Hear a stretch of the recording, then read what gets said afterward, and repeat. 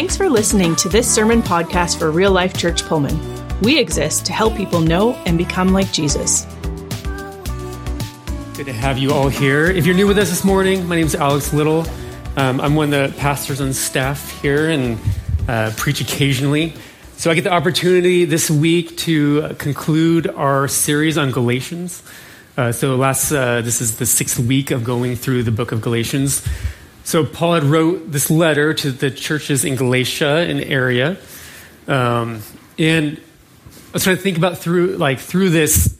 So the staff has been meeting for 8 weeks or so, kind of talking about the book, and I was trying to think through the things I even took away, or have been taken away from it. I think one important fact is this is one of the first letters that Paul wrote, and there's issues in the church. And then guess what? We still have issues today. It's people getting together, there will be issues.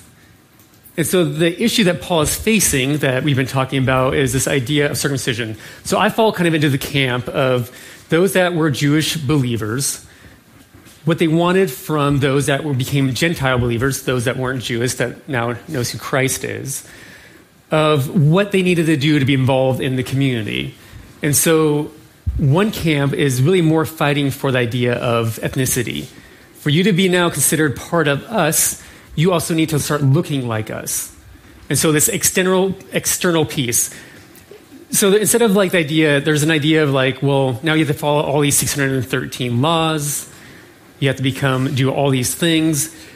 In a lot of ways, it looks like majority of these people were just pushing for the idea of getting circumcised, following kosher, and then following the Sabbath. You need to look like one of us. Because I think it really comes down to identity. Where do you find that your identity? That's what people are asking.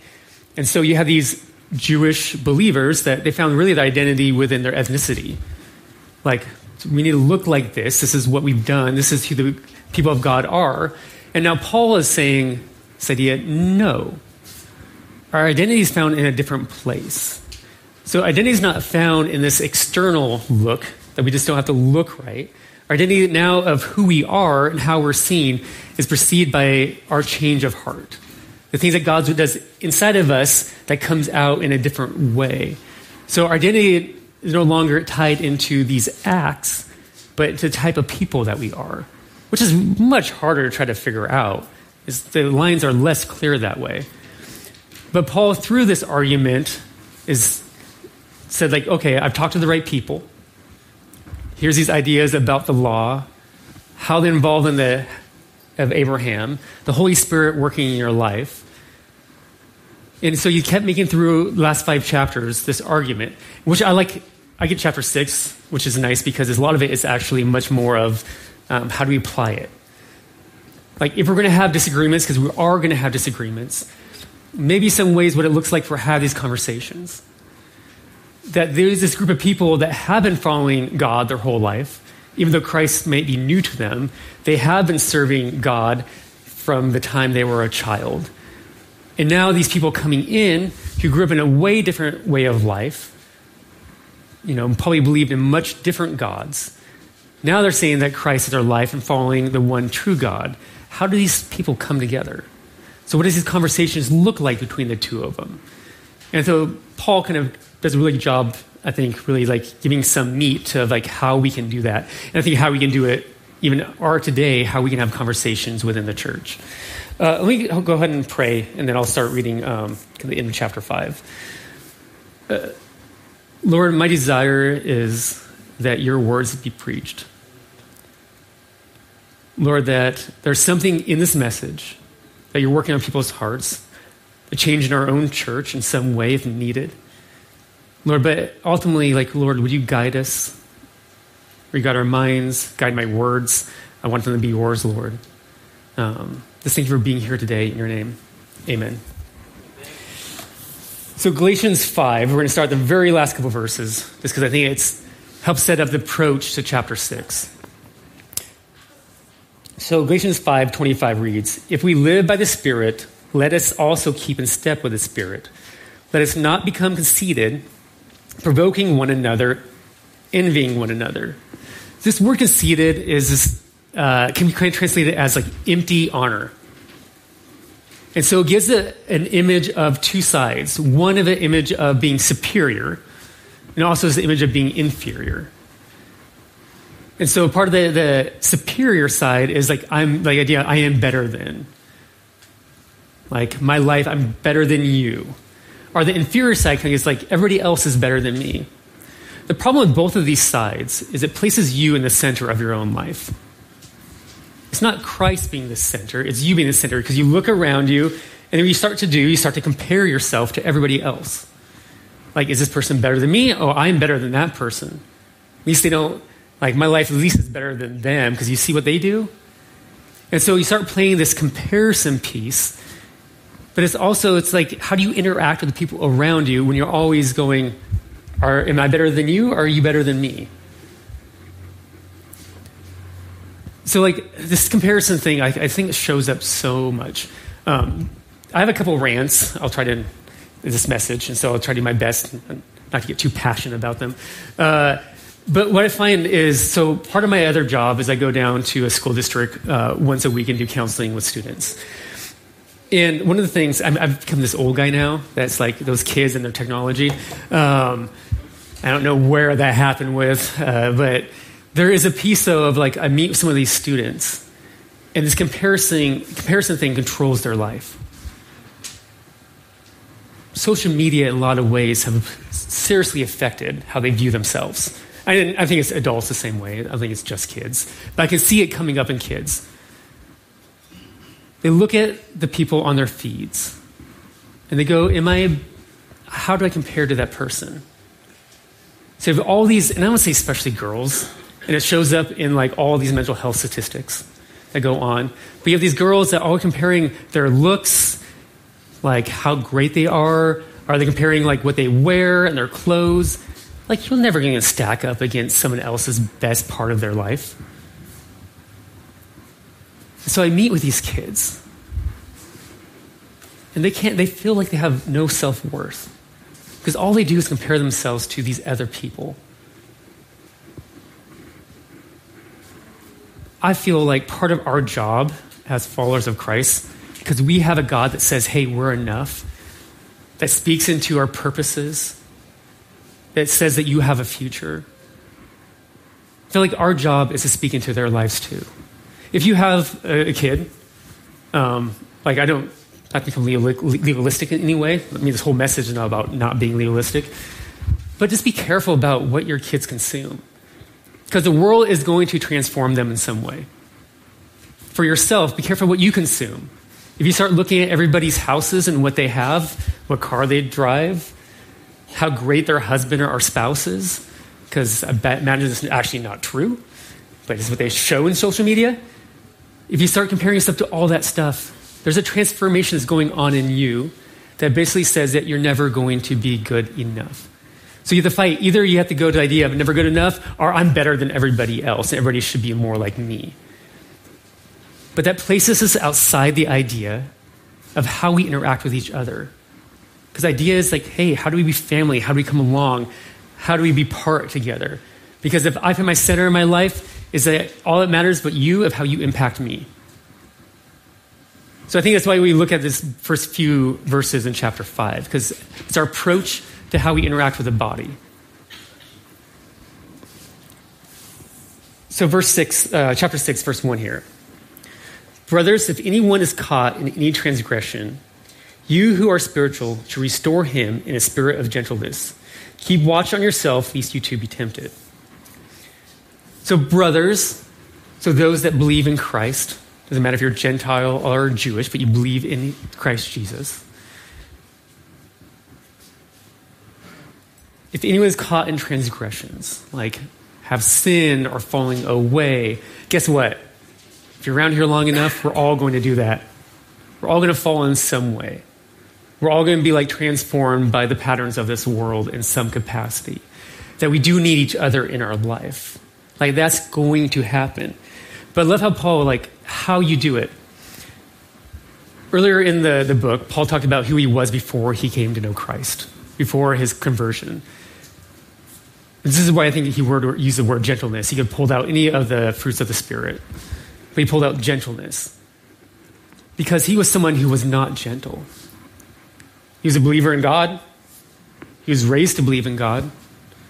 But how he interacted with everybody else around him who did not believe in the same way that he believed, he was known to attack. He was known to abuse. And so now they became a follower of Christ. The transformation that God did within him, this idea of like how we interact with each other now is the idea of gentleness. I think that those who are spiritual, it comes to mind like those that mature. It's not about having more knowledge to be mature. It's not about not knowing even the scriptures better than someone else. Maturity comes in actually how you interact with those around you. This idea, the gentleness word is not the idea of like, being soft with someone. It's actually this idea of power under control. So what I think of, so my son, Cashton, so we have these kittens, they're a little bit older now, but he loves them a ton. He loves them probably too much. So he like picks them up and carts them around and holds on to them like, hey, I love you, don't run away from me. But so we're always like the idea of, Cashton, be gentle. Like, hey, be gentle with the cats. They're like alive, they can be hurt. Like, not just a toy. So teaching him like to be gentle with it. But because he has this power, he is bigger and he can control what they are doing. They haven't learned how to fight back yet, which I don't understand. But so he can hold on to him. But it's the same way for us. That maybe we do have more knowledge. Maybe we do in some ways have been living our faith longer. But it's the idea of how we come and approach the person that we see something wrong. So this is, for me personally, this is how I approach it, so you don't have to do this. But like my belief is that God is working in everybody's life. I believe God cares enough about everybody in this room, everybody in the world, that God is doing something in their life. So I can meet someone, especially for like more of like a discipleship relationship. I can look at them and say, these are the things that you need to change. Because we can look at someone and judge and say, well, this is wrong about you, and this is wrong about you, and this is wrong about you. We can do that. But like I like to ask a question. What is God doing in their life that I can join? So one, it makes me get to know them. And I promise you get to know someone more, you actually have more empathy for them. You care about them a lot more. You get an idea what's going on in their life. You can step in their shoes a little bit. So when you get to know someone and find out what God is actually doing in their life, that you can join them. That's easy to walk alongside them and be a part of what God is doing. This piece of gentleness, I think, is very evident and important to who we are as followers of Christ today. Because we are living in a world that is saying it's okay to be angry. If I disagree with you, it's okay to be angry. I used to listen to talk radio all the time when I was younger. So like, oh. And there was one day where the host of the show was telling this young guy to no longer spend time with his family because of their difference of belief. And that was the day I turned it off. But we get that more and more and more of like, hey, we can't have a relationship if we disagree. And it's okay for me to be angry about whatever the other person believes. It's okay for me to attack them. I believe if we're going to be different as a church, if the world is going to look at us differently, if we're going to be identified by something different, I feel like gentleness is going to be one of the most important things that we really have to be known for. If you look at it's like even in media of trying to get your attention, they found that if they can put things in front of you that you get angry about, you're actually more likely to spend more time in that feed or in that marketing tool that they have. So the more angry you can stay, so they find out what you get angry about, and they keep feeding you that more and more. Like, man, that pattern has to be created in our lives that we have to be very, very, very careful about. Like, you should read the news, you should do all those things or whatever. But recognize, though, like, if you start catching yourself, it's like, I am angry at everyone. That there's someone that I know that has a different belief in me, and I'm going to have a hard time having any sort of grace for them. Maybe a change needs to be made. Because if maturity is going to be seen as being gentle, it's a good litmus test for ourselves. Like, are we mature there? Can we be gentle with the people around us? I'll keep reading. Verse 2, bear one another's burdens, and so fulfill the law of Christ. For if anyone thinks he is something when he is nothing, he deceives himself. But let each one test his own work, and his reason to boast will be in himself alone and not in his neighbor. For each will have to bear his own load. Being involved in community, we have both sides to this piece. For one, it's our responsibility to bear each other's burdens, but it's also our responsibility to share with those around us so they can help carry our burdens also. We're not supposed to do this alone. I think Paul really does bring in here, recognizing, because we have this language used in other places in the scripture of when it comes to the law is the idea of when you heap that onto someone, like you're adding to their burden. You're adding to the weight of them. So we have to be careful that even in our own belief system that we have for ourselves, that we're not adding more to the person itself. Because believing in Christ should bring freedom. It should bring freedom. It should bring being able to feel more light. Not so heavy, not so cumbersome. If you feel burdened by so much stuff, maybe there's something wrong there. Maybe there's a wrong starting spot. But that we're supposed to be a group of people that can come alongside each other and bear each other's burdens. I do love the fact that knowledge is to make sure you acknowledge your own burdens too, that you have, because you got to carry them. Sometimes when you're unhealthy yourself, it's really hard to be good for someone else. That they look at your own life, what's going on in your own soul, where you are struggling, and work on that.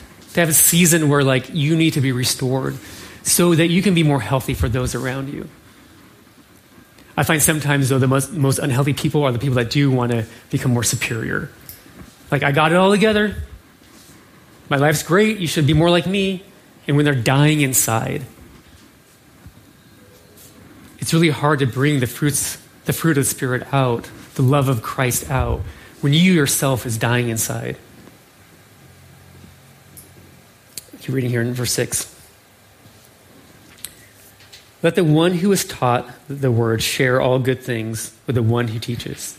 Do not be deceived. God is not mocked. For whatever one sows, that will he also reap.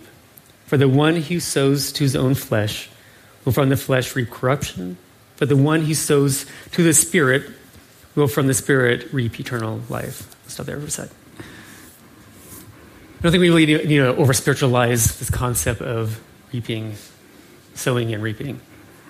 It's pretty evident, if you plant wheat, you get to wheat. If you plant some wheat and you're like, oh, I can't wait to see what comes up, maybe watermelon, corn, we don't know.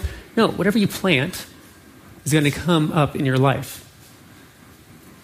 I think about someone, maybe you can have this image in your head of someone that you know who's older, maybe in their 70s or 80s, that are just bitter. It's not they woke up one morning and go man, I want to be a bitter old person. I want little kids to run away from me. That's what I really want in my life. No, it's years of allowing that bitterness to corrupt themselves. That what we sow, we will also reap. Go back to the idea of anger. If you see anger in your life pop up over and over and over again, it's not like in 5 years from now, you're just going to be now happy and joyous, be known for how nice you are to everybody. The anger will take hold of you. I like to think about it like this. With the patterns that we create in ourselves, is it become more and more evident in our lives. So I don't know if it was because of looking at this idea of gentleness, but the other day I was driving and I was like, that idiot and that idiot and that idiot. I was in myself, I caught myself, I'm like, oh my gosh, Alex. What is going on with you? Everything was bothering me. And so if I was to like back up a little bit in my life and go, okay, what is going on? Like, I would say like what I've been sowing lately is this idea of being irritated at everything. I've been allowing things in my life just to annoy me. And I just find it catching myself more and more, just being irritated at the smallest things. What I'll sow, I will reap. What I'm not becoming the dad I really want to be. Because kids are going to annoy you. It's just truth. Like they're going to annoy the crud out of you sometimes. But if you are always irritated and living in that way, like how you want to handle the situation, it's not going to be great. If you're with your spouse or a significant other, and all you do is get more and more irritated, it's really getting hard to see the good things in them. So you start creating these patterns that are going to come out in ways that you don't want them to come out. Hard thing is a lot of times when you get to that place, you don't even recognize it anymore. I am now this person. The beauty of Christ is that he can transform us. So even if you are the way that we are right now, he can move in us and change us. You can start sowing something different. So what in your life right now do you need to sow? When you think about your future that you want to become more like, what aspects do you need to start doing now? What habits do you need to create? What choices do you need to make so that you can become more like this person later on? That's why I think it's beautiful that we're part of a community, because we should be able to help us cut our transgressions, to see those patterns and move on. If we were like the idea of, we go back to the idea of superior and inferior. If you feel like we're superior, it's like we don't walk well with someone. But we're also inferior. We don't believe that we can actually like tell someone, hey, I see this in your life. Maybe it should look different, because you don't feel like you can. But we need to be a group of believers that can be transparent, have hard conversations, not run away from them, but do them in a way that's loving and kind, that's gentle. But say like the peace to come back and to look in your own life and go, okay, what is going on with me right now? Where does God need to do a good work in me to make a change, because I really don't like what I'm becoming? Because we have to realize that we are going to be transformed by something. We're going to be formed by the things around us in some way. So like part of my belief is you should have different communities in your life. So I would say like your first community should be a group of believers. These are the people that you allow the most impact into your life. You allow them to say the most things to you, that they're the ones that have the most effect on who you are. But then you should also be around other people that you work with, or friends or stuff like that, aren't believers. Like they should be part of your community. But what happens sometimes is when that other place becomes your first community, that they transform. But I would say like some of us are more introverts, or we don't interact as much with people. But whatever we're interacting with, if it's Netflix or media or something else, that becomes our first community that speaks into us. Like that's what's going to be transforms us. Because even these problems that Paul sees in Galatia, these problems the church is having, he doesn't say stop meeting. He doesn't say like, well, that was a good try. Like, let's be done now. No, like we're supposed to be in community. So let's do 11 here. So see with what large letters I am writing to you with my own hand.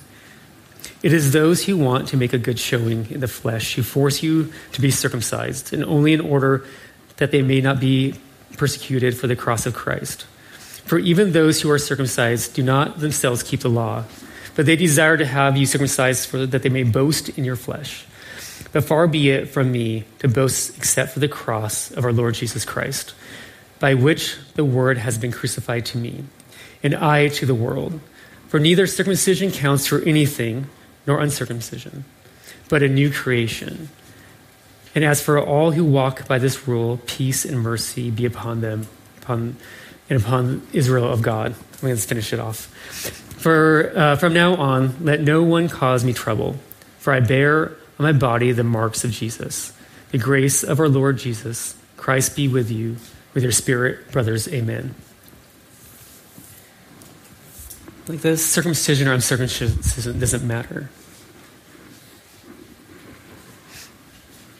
If you've ever been to like our 101 class or what's called our intro class now, part of real life is you can differ on kind of your beliefs. So maybe those good in church, you have heard like Arminianism or Calvinist or in Calvinist. Like it's kind of separate sides, two different beliefs. And so a lot of times you walk into a church and you say like, hey, what do you believe in this idea? And they say, well, you need to believe this. And we were kind of more open-handed, like, hey, you can believe this or you can believe this. And there's a bunch of different areas what that looks like. And guess what? It causes issues with us. Because we do have people walking in like, why don't you teach this? I'm like, well, there's good scripture on both sides. There's arguments there. You know, the church has been fighting about this for years and years and years and years. So you can have your own kind of thoughts towards what it is. It causes tension because it allows you to kind of come up with those ideas yourself. But in the end, they don't really matter. Because what Paul brings back to is what really matters is what Christ did on the cross. Where do we boast? We don't boast in how good or articulate we are in some theology piece of it. What we boast in which make sure we have the foundation. So we boast in what Christ did on the cross for us. The law of Christ is based on the idea of to love your neighbor. And Christ on the cross showed how to love his neighbor. He gave up his life, he was willing to die for us. Thanks for checking out this message from Real Life. You can find out more about us by going to rlcpullman.com or by following us on Facebook or YouTube. Until next time, have a great week.